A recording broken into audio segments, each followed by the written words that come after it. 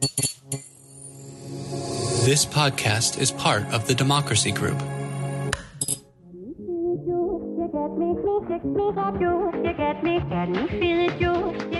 Welcome. We are talking politics and religion without killing each other. I'm your host, Corey Nathan, and it is an honor to be a part of the Democracy Group, a network of podcasts that examines what's broken in our democracy and how we can work together to fix it.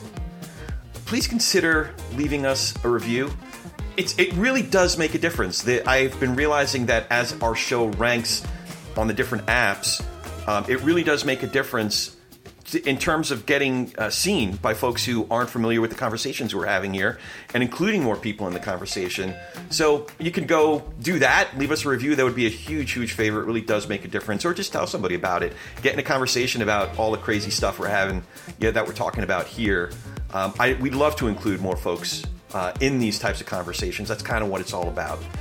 And we're having one of those conversations today with Dr. Ryan McAnnally-Linz. Ryan McAnnally-Linz is a systematic theologian and associate director of the Yale Center for Faith and Culture. He works at the intersection of theology, ethics, and cultural criticism. Ryan co-authored Public Faith in Action with Miroslav Volf. Dr. McAnnally-Linz also co-authored the book we'll be discussing today, Life Worth Living, A Guide to What Matters Most. He co-edited The Joy of Humility and Envisioning the Good Life, and his scholarly articles have appeared in a broad range of publications, my favorite being on the eschatological implications of the Big Lebowski. Actually, that's fake news. But anytime you get to work in eschatological and Big Lebowski in the same sentence is a good day. So, Love it. How you doing? Thanks for coming in. How you doing? I'm good. Thanks so much for having me. This is exactly the sort of stuff I like to talk about. So let's get going. Awesome. All right. So I was curious a little bit more about your own formation, your own kind of life trajectory.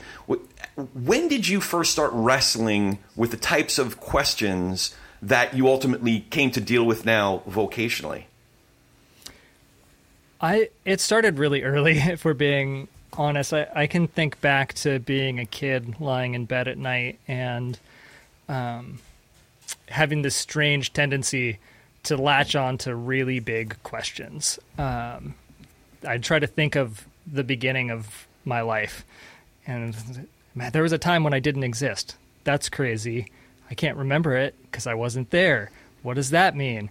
And then I try to think about the end of my life, and I couldn't think of the end of it, but I couldn't think of anything that didn't have an end either.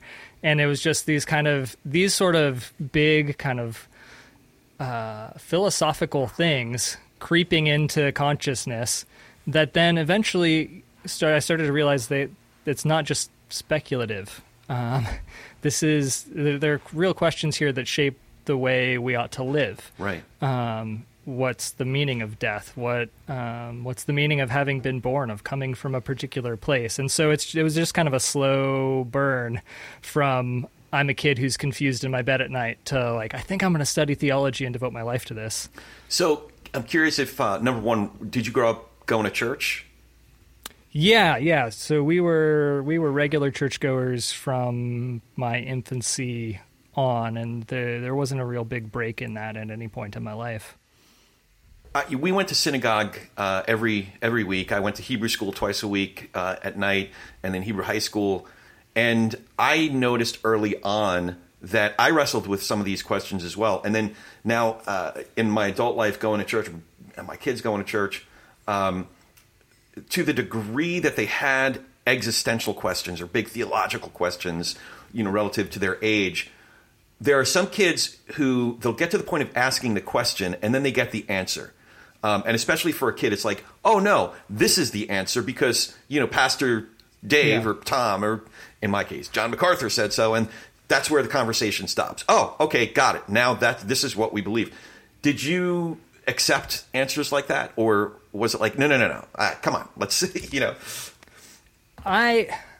At least as far as I remember, I had a twin tension going on. On the one hand, I really wanted to please my elders. Yeah. And so I was not inclined to make waves. On the other hand, there was a bubbling rebellious streak that wouldn't let an answer be an answer and thought we were all trying to get off cheap on some of these things. And I had just a fantastic pastor at the church I went to in Pasadena, California, a guy by the name of Charles Barker, who happened to be my best friend's dad. Oh, wow. And was just really good at cultivating the persistence in the questions, at not trying to offer pat answers, but trying to develop sort of a way of life that allows for discernment and is trying to be faithful, but not trying to shut down the questions when they're real and hard and not easily resolved.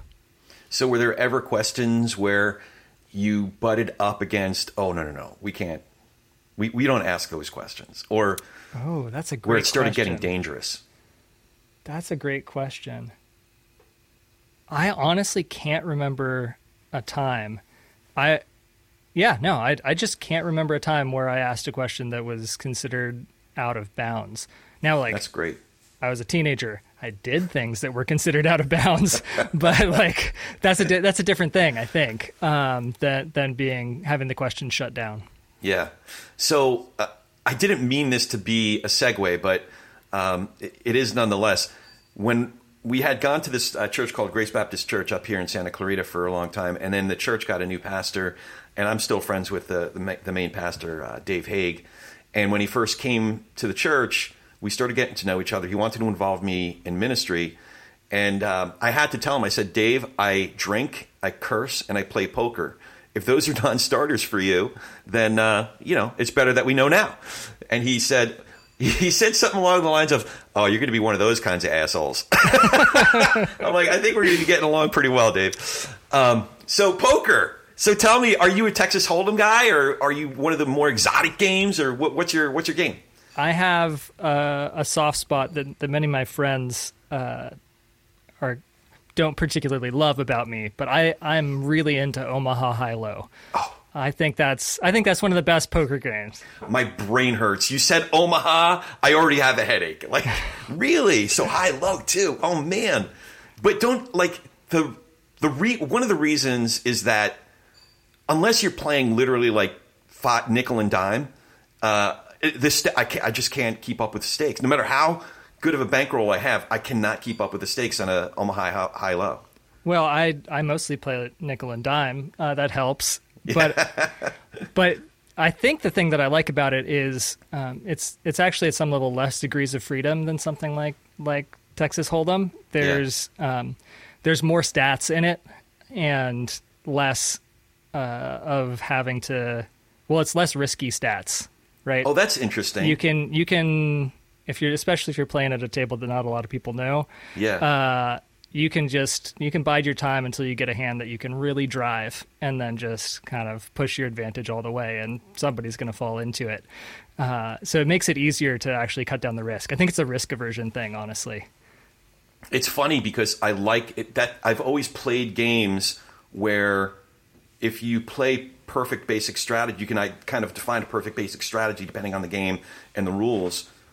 And then if you play perfect basic strategy, there's actually an opportunity for you to win money. And then especially when you're not playing against the house, it used to be blackjack where there was single deck, dealer stands on all 17s, resplit aces. There are certain rules where you could actually, if you were playing perfect basic strategy and doing like a minimal level of card counting, you could turn the edge just slightly into your favor. But then when I discovered poker, it was not playing against the house. The bet was, if it is a bet, it's a measured risk that if I define a perfect basic strategy, you're betting that the other guys at the table are going to make mistakes, and that's where you win money. So what first drew you to the game? That same pastor. Yep. Oh, that's interesting.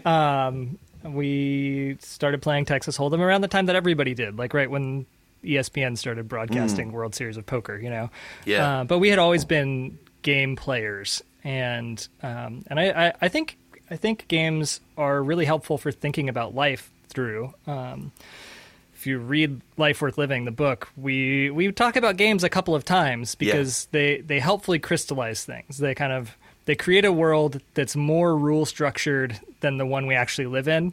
Yeah. That helps us see things a little bit more clearly, that hopefully then we can kind of like apply analogically out in the world of our actual messy lives in ways that can get us some traction on how we ought to be living. So you do talk about games throughout the book. The one place that I thought of poker the most clearly was when you were talking about Job, and you asked the question, have you ever found yourself in Job's position? And I don't know about you, but I played I don't play nearly as much anymore, but for a while there, I was playing a lot. And if you've ever gone on like a 2 or 3 month run of bad cards, you definitely question your very existence. It's just a cruel universe, right? That would continue to give you that bad of cards over and over again. All you're doing is sitting at the table. What did you do to deserve it? Yeah, exactly. Like the entire universe is conspiring against me. What did I ever do? So, okay, before we move on, I got to know, like, any biggest hands ever or worst hands ever or anything come to mind? Oh, that's a great question. So the heyday of my poker playing was when I spent some time in Guatemala shortly after graduating from college, and the main hotel in the town where we stayed, a place called Santiago Atitlan, had a really good regular poker game. And I suppose the highlight of my poker playing career was coming in like second place in their big, massive Omaha tournament they did for all the expats and some of the local folks on the lake. That's awesome. The most money I ever won is on a hand that I lost. How'd that go? No, so there are certain houses where they do these not jackpots. I forget what they call it. Like worst hand or bad beat. That's what it was called. So I was playing at the bike, and there was a player at the table, a young lady who was just having one of those nights, a terrible, terrible night. And I get pocket aces. I hit a set on the flop, and there's a king out there, and I'm thinking, okay, we're doing pretty good. I hit my set, king out there, turn, and she's playing with me the whole time. So I'm thinking, she must have the other ace. She must have like an ace king, because there's nothing else on the table. It was like a rainbow board. There was nothing else on the table where I felt like my set was good. She must have, and then king comes on the turn. And I'm now starting to feel bad because I'm thinking, because I put her on an ace king, so she has what she thinks is top two pair, and then the king comes, and now I'm thinking she has kings full of aces, but I'm sitting on aces full of kings, and because she had such a bad night, I'm feeling bad for her. She had 4, right? She had quad kings, so that's how it all came down. My aces full of kings lost to quad kings. And, it's because it was funny because I had nights like that where I was losing all night, and I'm looking at her. I'm like, oh, this poor girl, she's going to lose her whole stack again. She had finally built it back up. And, the pot alone, it was a 1-2 table, so it wasn't like huge money, but it was like for that size table, it had to have been $400 or $500 in the middle. And I started feeling bad. And then everybody turns their cards over. I'm like, holy cow. Like, for me, it's like I don't play with money that I can't afford to lose. So I was losing maybe $200 or whatever it was. And I'm like, oh, and then like, what do you call it? The floormen start coming over and then looking at the hand. I'm like, what are you doing? I'm fine. I lost a big hand. Okay. Don't embarrass me now. But then I realized there's this bad beat thing, and I won $9,100 because I won that jackpot or whatever it was. $9,100. So Miss Lisa, my lovely bride, she got a lot of furniture. She like, we're spending that money well, right? I'm like, okay, that's good. I'm glad I'm glad you can enjoy my poker playing. So anyway, okay, so this is not a poker, much to everyone's dismay. This is not a poker podcast. Okay, so let's talk about life worth living, a guide to what matters most. But before we move on, I wanted to tell you about something else that's important. Money. Specifically your money. In all seriousness, I wanted to tell you about my advisor and my friend, George Meza. George runs Meza Wealth Management. And with George, it's not just about money. It's about helping us manage our present and plan for our future. And unlike a lot of other firms out there, George and I actually have a relationship. He knows me, he knows my family, and I know his wonderful family. I also know his firm and the incredible team he's put together, from his chief investment officer to some of the other great people in his office, like Jessica, their head of operations, that are always there to help me and with all aspects of our portfolio. You see, the thing is, I got a lot going on. I guess we all got a lot going on, and I don't have the time to watch our investments all day, every day. And even if I did, I don't have the experience and expertise that George's team collectively has. So we get the entire Mesa Wealth Management team, all their expertise and all their integrity. And again, it's based on George knowing me personally, knowing my goals, and even the kind of risk that's appropriate for me to take, which, by the way, could change from one season to the next. And they're on top of all of that. So if you want George Mesa and Mesa Wealth Management to be on your team, just visit their website, mesawealth.com. That's MEZA wealth.com, www.mesawealth.com. And that will also be in our show notes, so you can check that. And now, back to our show. You know, one of my first questions actually was something along the line, you know how kids are like, well, who says? So that was one of my first questions. I mean, obviously, Miroslav Volf has a high profile, a lot of folks, and he's a very prolific author. A lot of folks know his work. But that's a big proposition, life worth living. And as co-authors, there were 3 co-authors on the book. Like, not to sound like a jerk, but like, who are you to say what life worth living? You know, obviously that's not what the book is about. It's more about questions that we're grappling with. But even the questions, so who says? Yeah. So I think about this all the time, honestly. And if I weren't convinced that when it comes down to it, it's most all of us have what it takes to get some traction on these deep human questions, then I would feel completely disqualified from writing a book like this. I think... So I'm a theologian, right? Theology, when it's done right, gets you into the milieu of these sort of questions. It touches down to the existential stuff. It opens up really big perspectives. So I've got some training in that, right? The main experience that I have, and the one thing that I guess maybe counts as a qualification for saying, hey, I might be able to help you orient yourself, help you ask the right questions in the right way to get a firmer grip on what you believe is really worthy of your life, is that I've spent time teaching students. In 2014, Miroslav, my co-author, and I started teaching a class at Yale that we called Life Worth Living. And we were just making it up at the time. We thought there's a need for this. We're going to do our best to meet that need. What year was this, by the way? So first time we taught it was spring of 2014. 2014. Yeah. Okay. So we've taught 10 versions of the class since then. Oh, wow. At Yale. And our sense was that students really needed a place in the curriculum to ask the sort of questions that usually get kind of shunted off to the dorm room kind of late at night when you can't study anymore, but there's still an aching in your soul. And so we did our best with the syllabus, right? And we got a great group of students there for the first go round.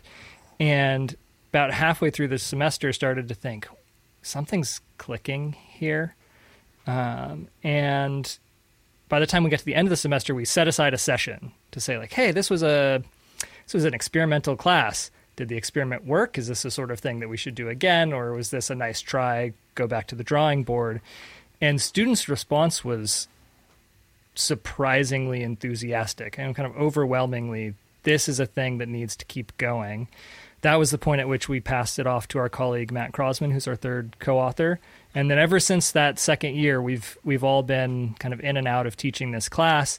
And what you learn is the skill of helping people feel comfortable in places where they've disqualified themselves with questions they've never thought of before, saying things that might be risky because you don't know what other people think about it, you don't know how they're going to judge you, asking questions that might feel prying, things like that, and creating a space where you can still have the conversation and you can still keep it connected to people's lives. Yeah. So often when we talk about big things, we kind of spin off into the abstract. I think the skill that we've learned is to find ways to take the resources of that abstract and bring them into people's lives.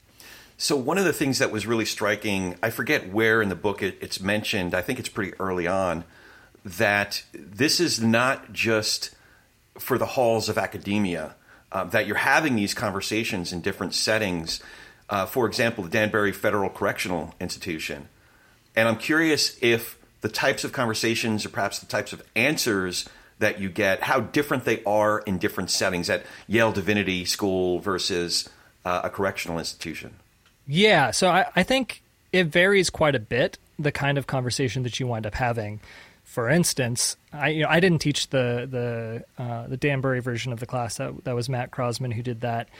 But from what he tells me, there's a whole lot more kind of sober realism about human limits and about the reality of messing up, of wrestling with the recognition that your life hasn't gone how you'd hoped it would go and things of that sort. So there's a kind of a soberness there that can get lost in a idealistic 18 to 22-year-olds sort of setting. Although I've seen in our Yale students over the years, it's not all idealism. There's a lot of kids have been through a lot of stuff, even by the time they make it to a place like Yale. And so those variations aren't total, right? But there are kind of different shades, different questions that really hit home the most. And I like contexts where you can bring people in who wouldn't usually have these conversations together. Those I think are really, really valuable. When you manage to get an intergenerational version of these conversations, right? Talking with grandparents and young adults at the same time is really valuable because none of us has the kind of universal perspective, right? Each one of us is located, and that locatedness inflects how the questions even show up for us. And really learning to listen to other people's perspectives is an incredible way of getting a better handle on your own. It's not that you kind of give up your perspective, but that your perspective can be enriched by these sort of mutual encounters. Right. So I thought the way that we do it, I mentioned this before we hit record, is there are questions throughout the book. At the end of each chapter or section, there's a thing called Your Turn, where it's time for the reader, in the case of the book, to consider some of these basic questions. So I was originally thinking that we would do maybe the intro or the first chapter, but there are questions throughout the book that I think for a conversation like this are worth grappling with. So I'll go through some of these questions. And again, I'm curious what your answer to the question is, but I'm also curious because you've gone through these conversations now for 10 years or almost 10 years, what your observation about the impact that a question like this has on other folks, or what you've observed when other folks are answering it. So if you're game... I'm game. Let's do it. All right. So one of the first ones that struck me that I had to think about was how universal do good circumstances need to be in order to be fully good?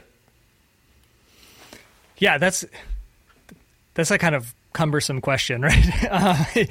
But it's cumbersome for a reason. Yeah. Right? What we want to get on the table there is the possibility that there could be something less than ideal about good circumstances, less than good even, about circumstances that can't be universalized, that are intrinsically competitive.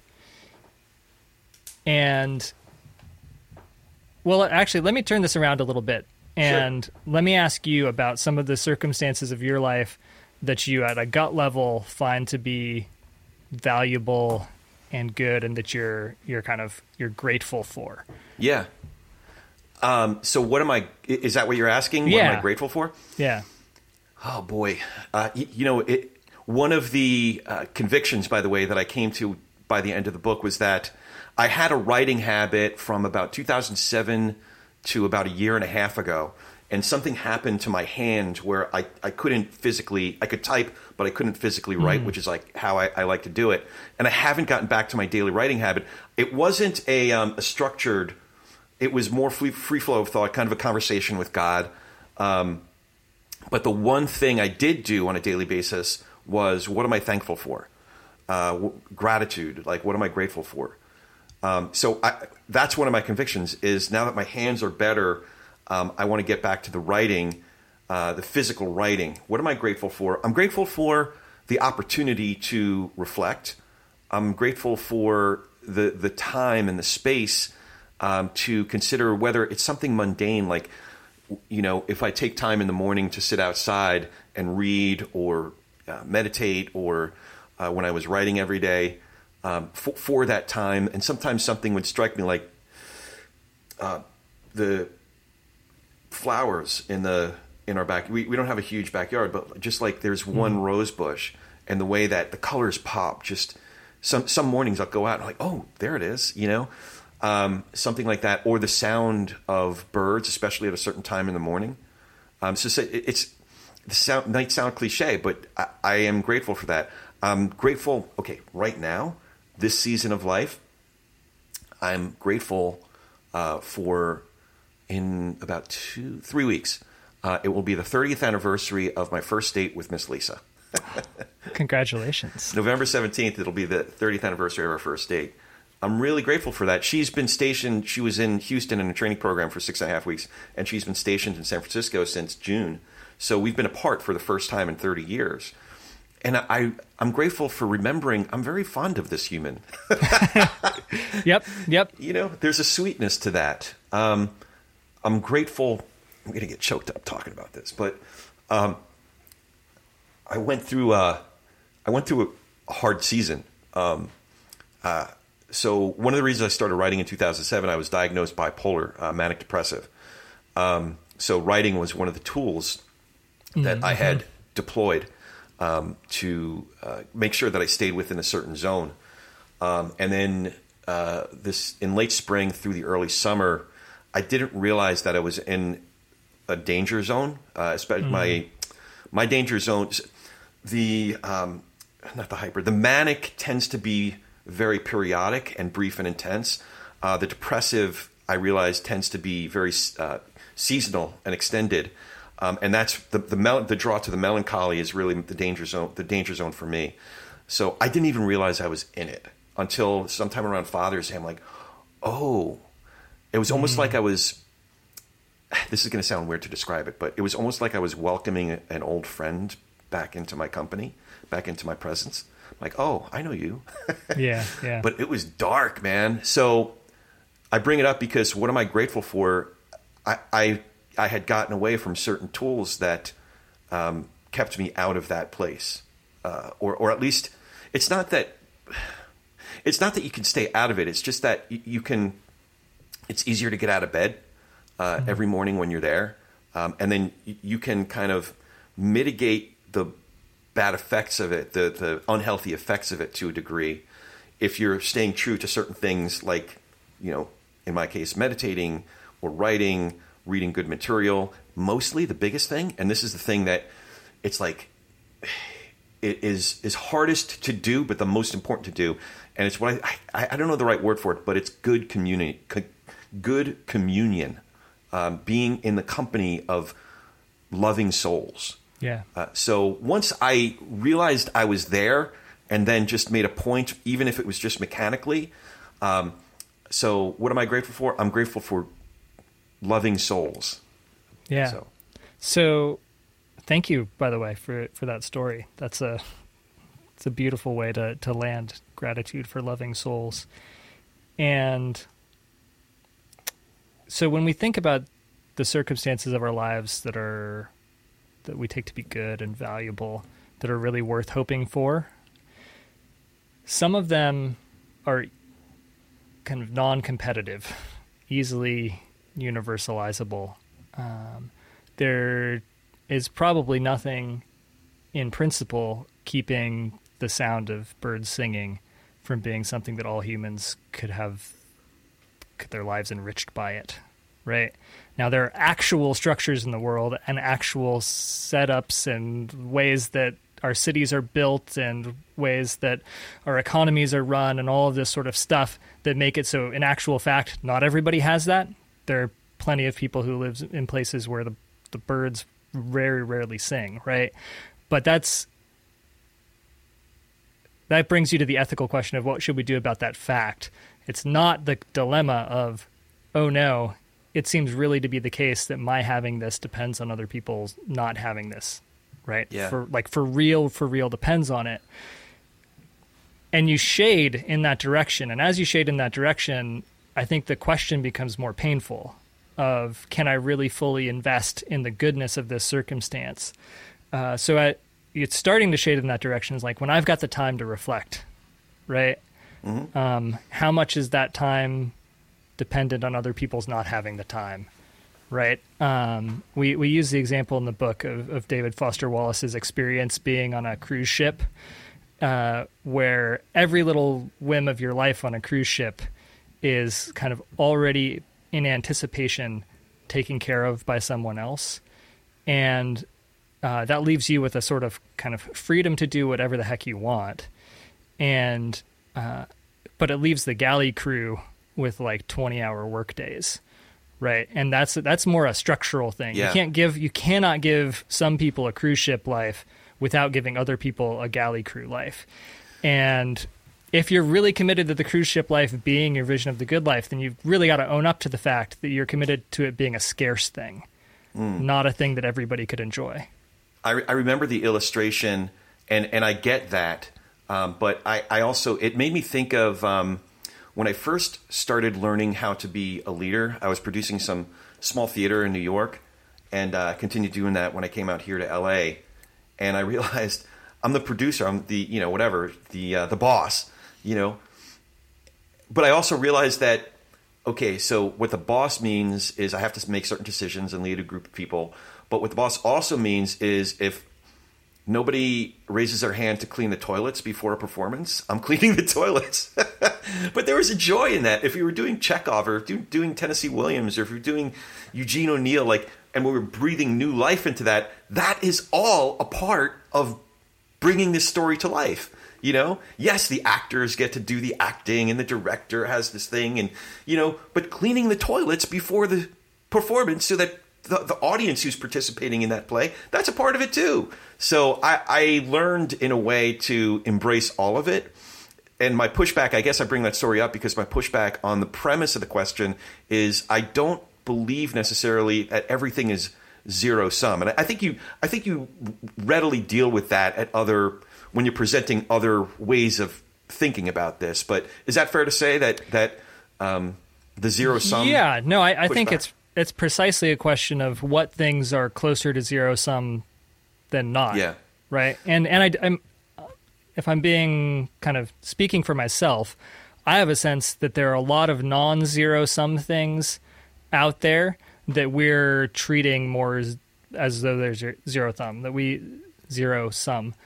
that we've got ways of interacting with each other that increase competition and increase only one of the two can have this sort of thing than we need to have. Like, we could find a lot more ways for people to enjoy a lot more of the goods of created life than they do, without even having to then address the question of those things that are really zero sum when you get down to it at the very bottom of it.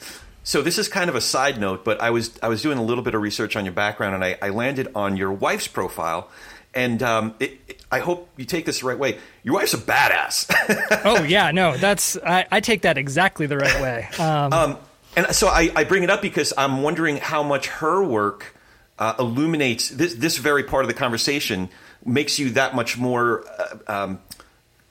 aware of the possibility that there is, in fact, situations where it is zero sum, certain structures, institutional structures. So I'm curious what your thoughts are on that. So, yeah, no, exactly. So my wife works in international development, roughly, trying to work on ways to reduce poverty at a global scale. And that was actually the trajectory that we were both on in college before we got married. Yeah. And I'm the one who kind of took this left turn into academia, kind of the Yale world, all of that sort of stuff, theology. And the first 2 years of our marriage, right after college, and also some summers during college, we spent time living in Latin America. And you can only ever, as an American living in Latin America, live a form of privilege, right? You're choosing to reverse the migratory flows, right? that other people don't choose to have exist, right? That there's kind of a sense of desperation flowing north and a sense of freedom as the one going south, right? Yeah. And you can only have a certain sort of asymmetrical relationship with the folks around you when you're living in a small village in Panama or something like that. Right. That experience and the genuine friendships that we developed nonetheless, despite the kind of social differences and the embarrassments and the challenges, have been really profoundly influential in the way that I think about these questions, because I don't want to give answers that will ring hollow if I go back to Guatemala and talk to my friends there about it. Right. I don't want them to be able to say, you forgot about me when you went off to Yale and did this fancy thinking about the good life, right? On the flip side, I have a real sense that these questions are live for everybody, that it's not the case that these are just privileged questions, and that it's kind of patronizing to think of a world full of most people who don't get to think about the meaning of life, and then rich people who get to think about that. So those are the backgrounds of my convictions about why these questions matter and what and why we really ought to be attuned to the universalizability of the goods that we're hoping for. Yeah. So the answer to the question about what standards guide your conduct, it's not, I don't want to give up my Jag. Those aren't the answers that you're necessarily looking for. So let me ask another question that's a little further deeper into the book. What stories shape your sense of the world and your place in it? Ooh. You want me to answer that one? What Sure, stories shape my...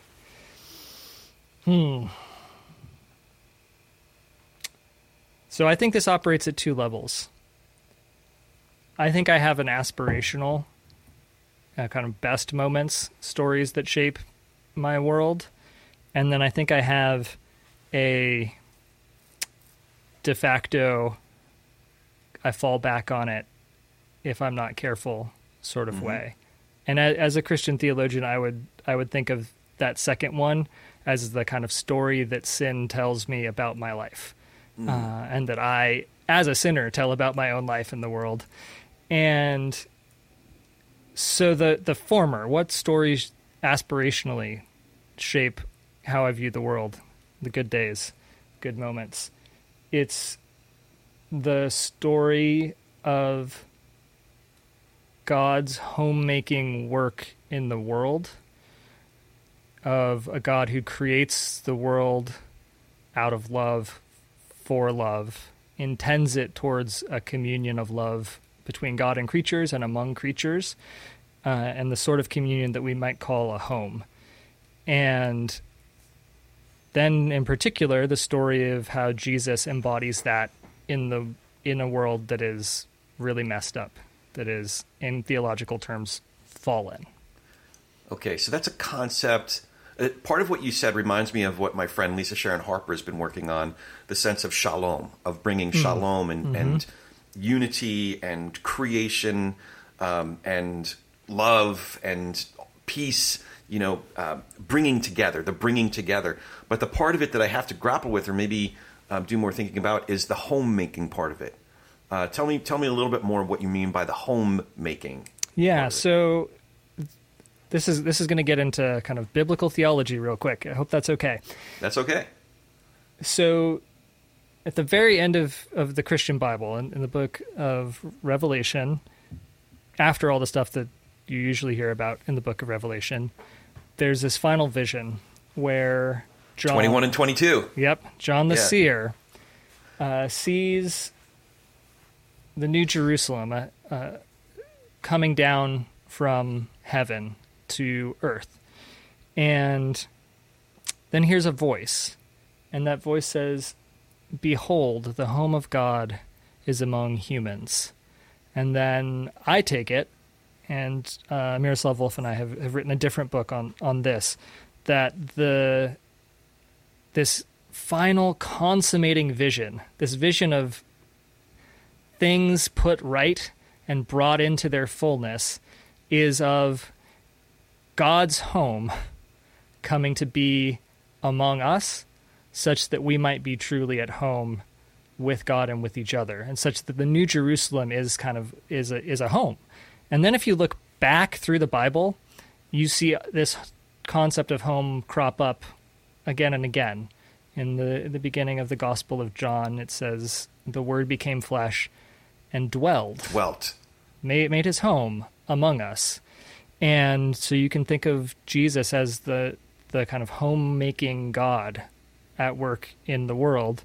And if you go back even further, the books of Genesis and Exodus kind of build towards a culmination of the building of the tabernacle, this kind of portable temple. And what is a temple but a home of God? There's a place in the Hebrew Bible called Bethel, and that just means the house of God, right? In the Psalms, it's so often said, how lovely is your dwelling place.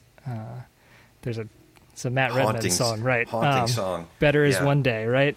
And so I think we can draw this thread and say, for our world right now, which I take to be a world where home is a question.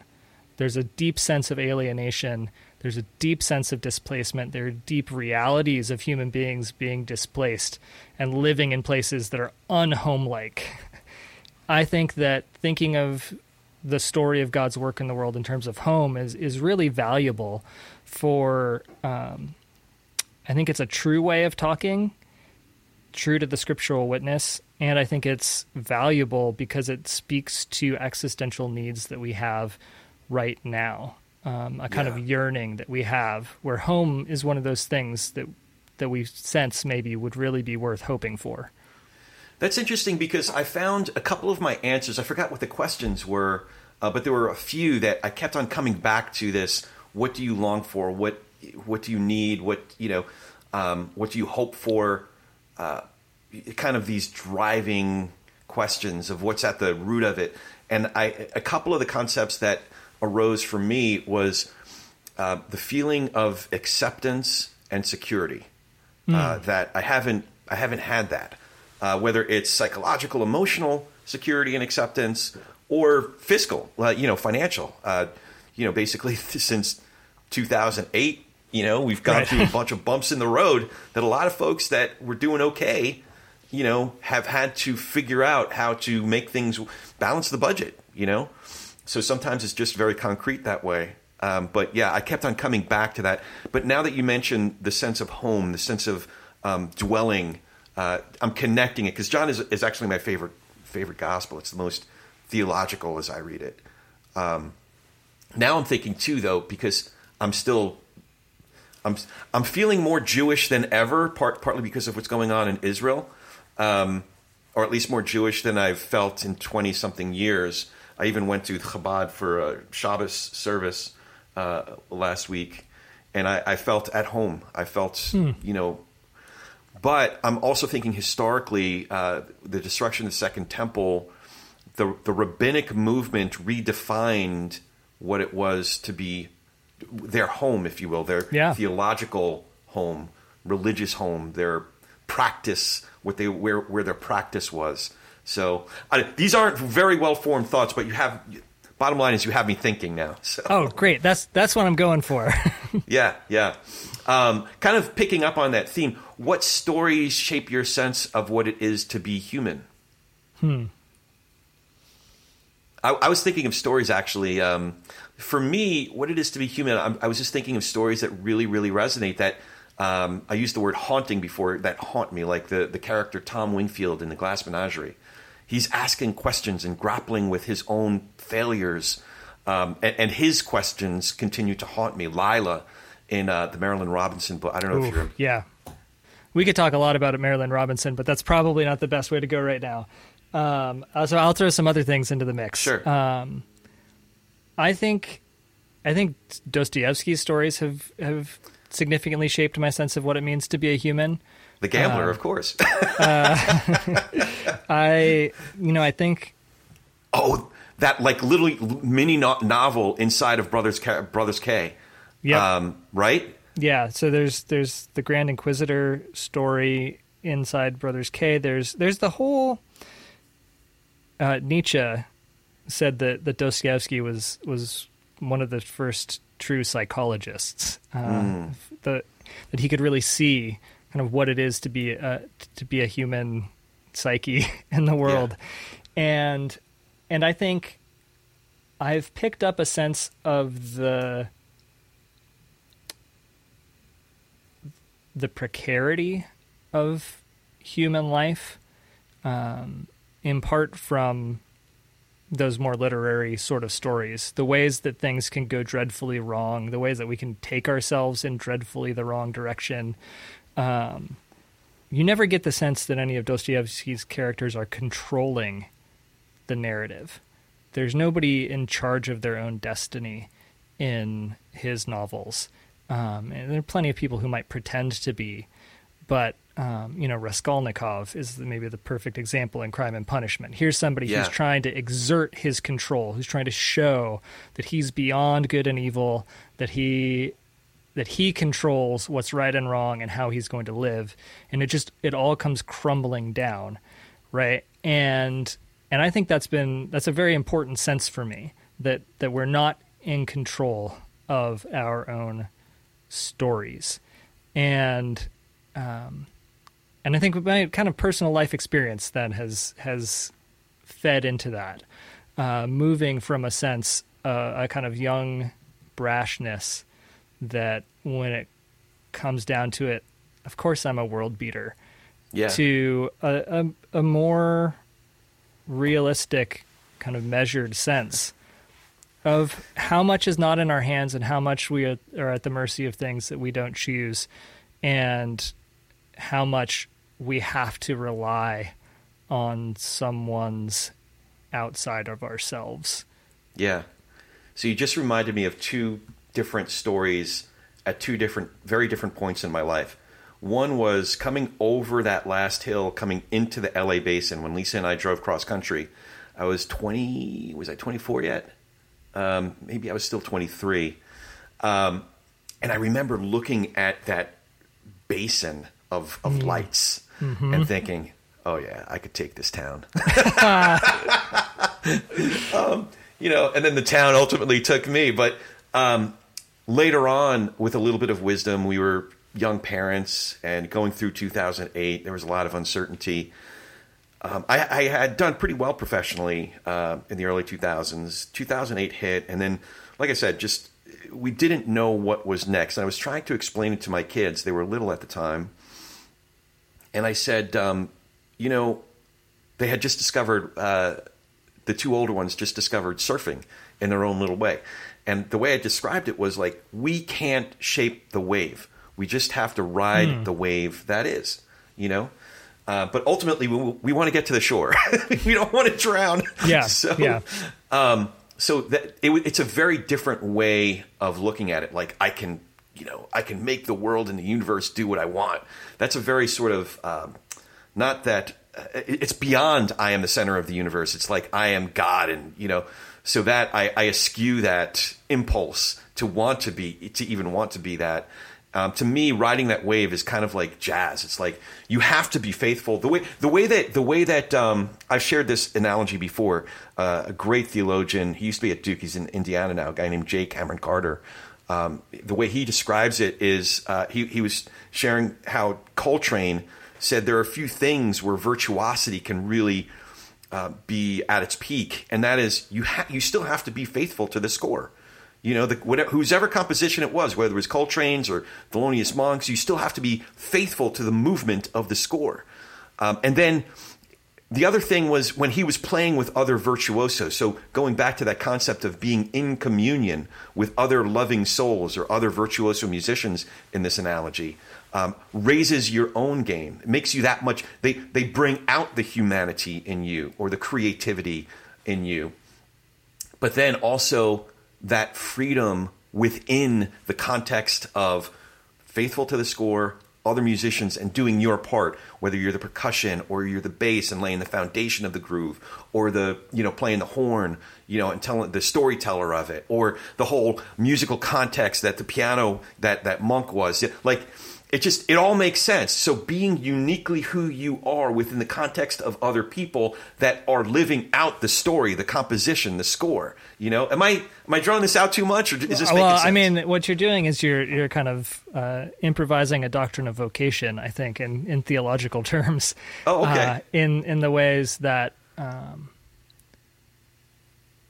any particular individual's, whatever it means to be fully you, is going to be set within a kind of musical context that requires other people to be fully them. And it's not going to be, and this is a kind of theological way of thinking about it, but it's not going to be isolated individual kind of brilliance or excellence or uniqueness, because it takes its sense in the way that a melody takes its sense from how it's harmonized. You can do very different things with the same melodic line by changing the chords underneath it, right? And I think the way you were drawing that out, it just made me think, that's vocation functioning at kind of full flourishing, rather than what we usually see in our lives, which is much more fragmented than that. Yeah. There are two related questions toward the end of the book. Are there people you'd be willing to die for? And are there ideals you'd be willing to die for? And then the second half of both of those questions is, why would that be important, or why would it be worth it? So I'm curious how you would answer those questions.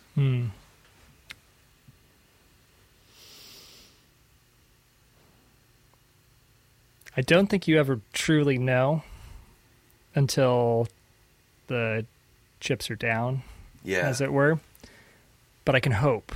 And I think even understanding our hopes, who do I hope I would be willing to die for? What do I hope I would be willing to die for?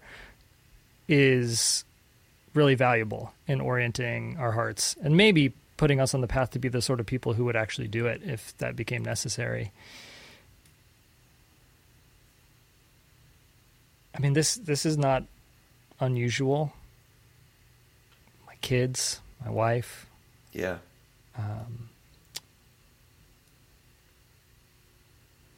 I don't know that I'm ambivalent about this, but I would want to say a much longer list than that, I think. I think that, so there's a strange thing built into the Christian story, which has at its center a life given for others, a death died for others. And that strange thing is that the death itself can't be good. The death itself is a tragedy. So it's not the case that sacrifice is the highest good. Sacrifice can't be the highest good, because for sacrifice to make sense, it has to be for something else, which therefore is a higher good. And so I'm ambivalent about wanting to be able to give that longer list of people and ideas that I would be willing to die for, because I don't want to valorize sacrifice for its own sake. To say that love is only love when it's sacrificial is, I think, selling love far too short. Right. I hesitate to bring this up, but I think it's important to point out. There's, I think I have this right. I have to go back and read my cousin Sheila's note, but I think what she told us yesterday was they have a young man living with them now. They live in Beersheba, which is being bombed. They're living near their, instead of their room, they're basically living in their shelter. When they come out, they hear the Iron Dome working. They have neighbors.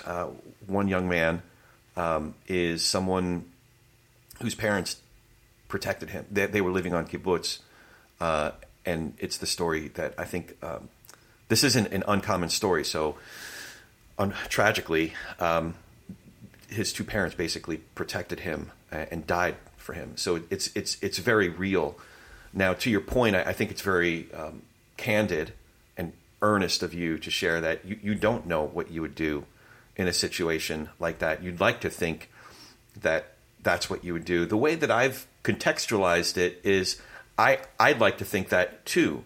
But what I do know is that I think of it in terms of who would I live for, or who would I sacrifice for. For example, like we've come close a couple times to organs like kidney. Like who would I give a kidney to? Yeah. And it's not a long list, but I have 3 best friends that I grew up with. I would give my kidney. My kids, obviously, my wife, my brother. I'd have to think about my parents. They're Jewish and they're from New York. The amount of guilt, I'd have to do it, but they guilt me into it. That's the only reason I hesitate. And we'd have a Neil Simon-esque conversation. You've already lived a good life. What do you need my kidney for? And now they've got tape to cite when that conversation happens.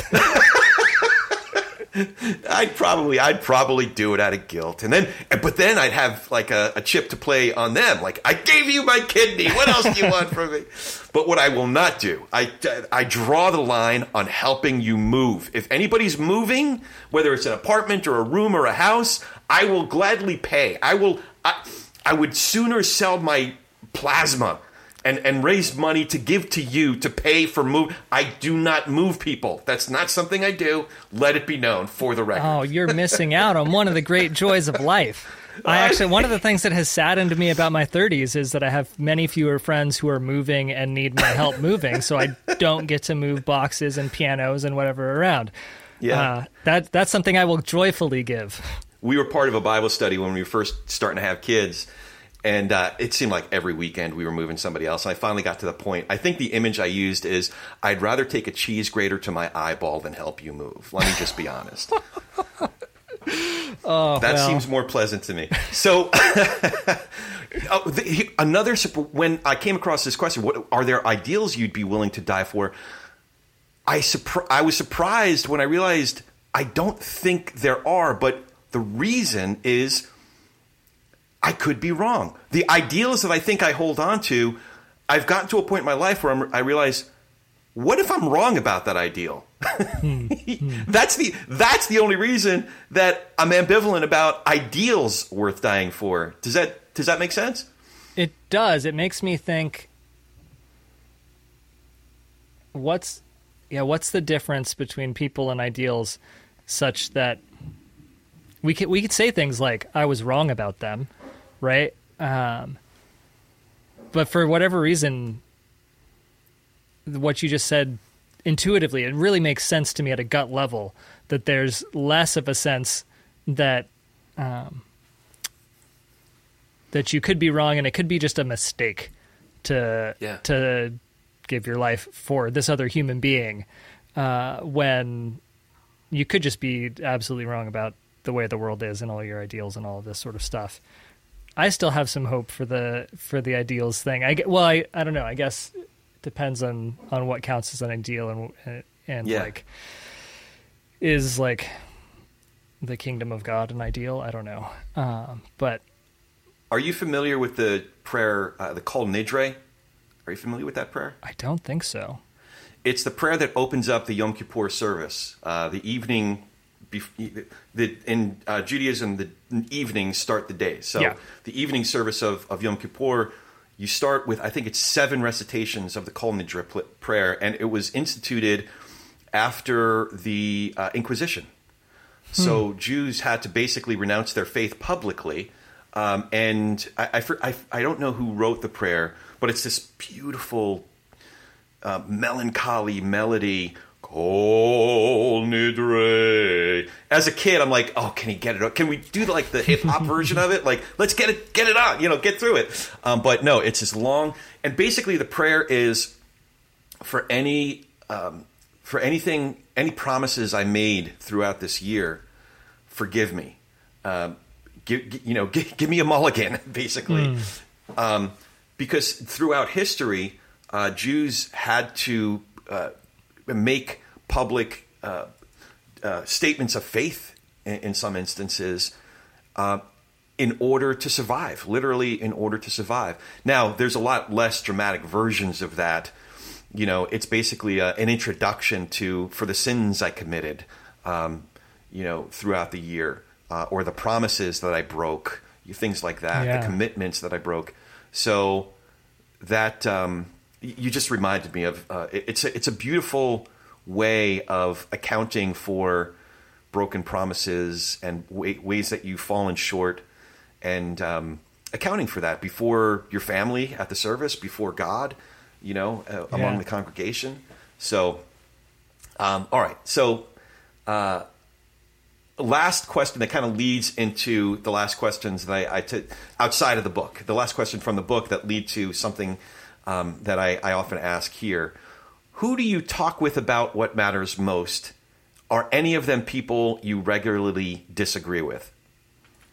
Yeah. I'm happy with this question, in part because it condemns me a little bit. And that feels right. So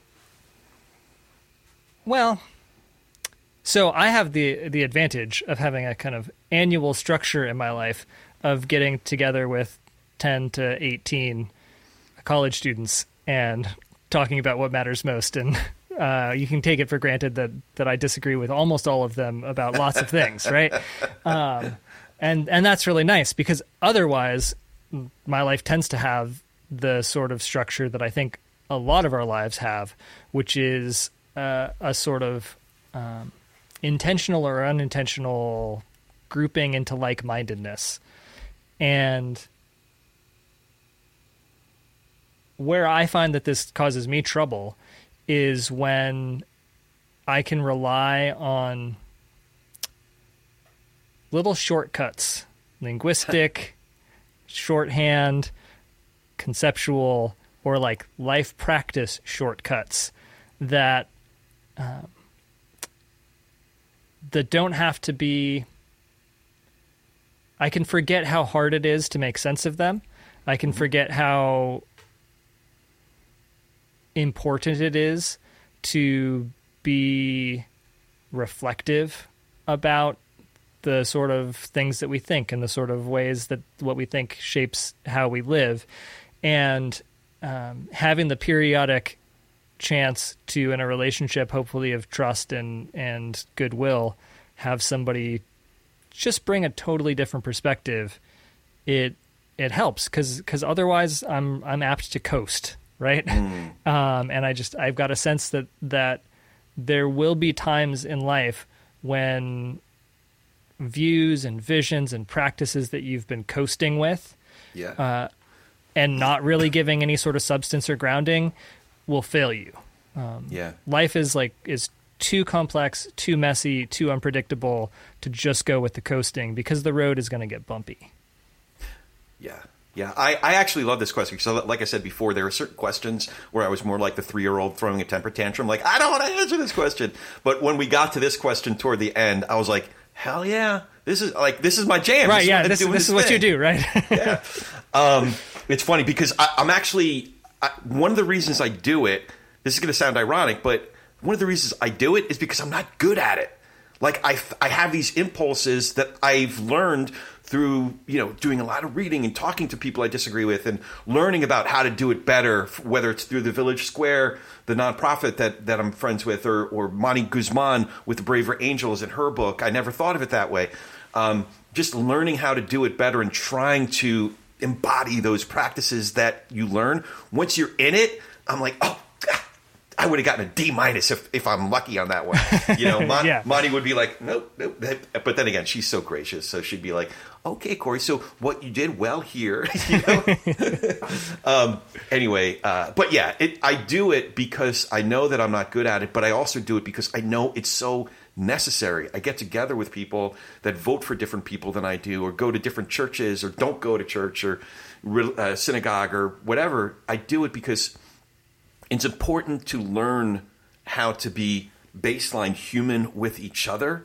So, and in order to do that, we're all different. We're all unique. So to be able to continue to be in communion with each other because of our differences, across our differences. So along those lines, I wanted to ask, I call it the TP&R question.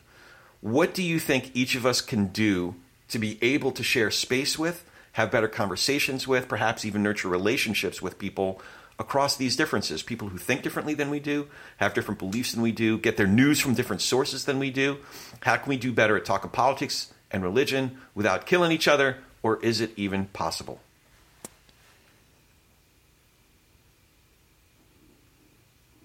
I think one thing we can do is to go upstream. So, and this is what I do, so it's the thing that comes to mind naturally. It can be really valuable to recognize that behind our political and kind of surface level religious lives are deep senses about the world and about what matters and why. And it can be surprisingly easier to have conversations about those deep senses than about the concrete issues.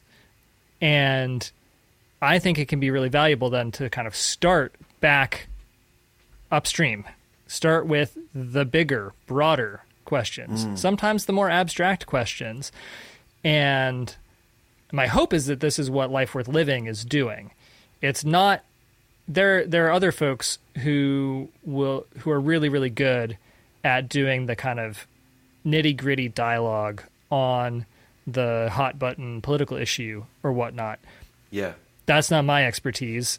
I think there's probably really good value for those, but I think it's also helpful to walk back up and to think a little bit more about our deeper ethical visions and to connect there, even to connect over our differences. Somehow, for whatever reason, those differences I found don't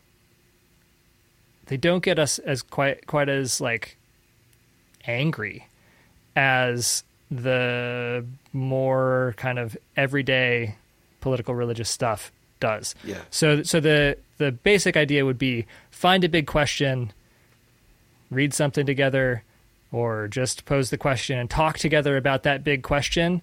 Use that as like relationship building and get to a point where you trust each other enough that you can get to the like brass tacks of the stuff that divides you on a day-to-day basis. Yeah. I do think that you can arrive at common denominators in almost all instances. Some things obviously are just tragically, historically too far gone. There's been processes of dehumanization for so long across different peoples that it's a God-shaped gap between those two peoples. So meaning only God, if you believe in God, is someone who can cross that chasm. But that's interesting. Nobody's answered the question, the TP&R question, in quite that way. I'm going to have to think about that. So a couple more questions, and then one piece of business, and then we'll wrap up. Do you have any questions for me, and or is there anything important I forgot to ask you? It's a great question. I don't think there's anything important you forgot to ask me. Oh, I think the questions that I would ask you are all questions that your listeners have probably heard before, right? It's like, how'd you wind up doing this? And tell me a little bit about your spiritual journey and all of that sort of stuff. So probably we're good because they probably know it all, and I'll just have to ask you on the side via email or something. Yeah, that's great. It is true because the story of how a Jew from Jersey who's going to an Orthodox synagogue became a Christian in my late 20s, it's not a common story. I mean, so it's funny because there is a pastor in the Vineyard Church named Rich Nathan who shares your last name and also shares your Jewish heritage and story of an adult conversion to Christianity. Interesting. So it's not I imagine you guys have some pretty different stories, but I imagine there are some interesting similarities too. He was the lead pastor at the Columbus Vineyard until pretty recently, which was the biggest church in the movement. So I enjoyed we did go to the Vineyard Church for a minute when I first became a Christian, but it didn't. Lisa grew up in the South, so when we started going, she's like, "This doesn't look or feel like church." So yeah, having grown up in Southern California, when I found my way to the Vineyard, I was like, this does look and feel like church. Yeah. But you're right, and I'm happy to share it. But it is always worth mentioning, though, that the reason I'm doing this is because talking to my family when I first became a Christian, I had to have really hard conversations about our heritage and religion and theology. But then also, we did end up at a fundamentalist church where a predominant number of people were primarily socially and politically conservative. They thought they were theologically conservative, but when the rubber met the road and they had to either choose their social and political preferences versus what the Bible was actually telling us, they ended up with they kind of backed shards of scripture into their political preferences. What passes for theological conservatism in America is often like rank heresy according to the theological tradition. So yeah. Dr. Moore talks about that in his most recent book, where you could be quoting directly from, one of the Gospels, and one of your one of your friends from church might say, "Well, where'd you get that liberal crap?" So, so it is. But being able to have these questions with guys that we're raising our kids together, and guys we're going to church with, and having difficult conversations, being really candid about, hey, what does it say in Scripture, and let's try to meet this out. Why do you feel that way? How'd you arrive at that political position? Learning how to do it better it's why I keep coming back to it, why we keep doing it, and it's definitely worth exploring. If nothing else, I want to get better at it so I'll get kicked out of less Bible studies. Nice. So anyway, and I have been kicked out of my fair share, just for the record. How can we follow you online, find more information about Yale Center for Faith and Culture and all the great work that you're doing? You can go to faith.yale.edu is probably the best way to go. If I can plug our podcast, it's called For the Life of the World. For the Life of the World. I'm going to put that in the show notes just writing it down for my own notes right now. For the Life of the World. I did listen to some of that, but I'm glad you mentioned it. For the Life of the World. Great conversations on there. You do it well, by the way. So a lot of folks do podcasting out of some sense of obligation. Well, we should be doing podcasting. Maybe you shouldn't, but you guys do it well. So it's a great program. If you're, if this is this stuff fascinates me, so that's why I'm drawn to it. It's in my queue. Thank you for doing this. It's really great. It's always such a thrill for me because I have gotten to know you through your work. And, now getting to have a conversation with you is such a treat. So I really appreciate you taking the time, and thanks for the conversation. I hope it's not the last one, and we get to hang out again. Yeah, thank you so much. It's been really an honor to talk with you, to get to know you a little bit, and I'm really, really glad to see what you're doing. And maybe we'll find each other around a poker table someday. Oh, yeah, although from what I can tell, I think you would beat me. Well, if you get me on the Omaha table, maybe I can learn how to kind of manage my cash flow a little bit better on the Omaha table. There we go. Okay. It's a deal. Yeah, sounds good.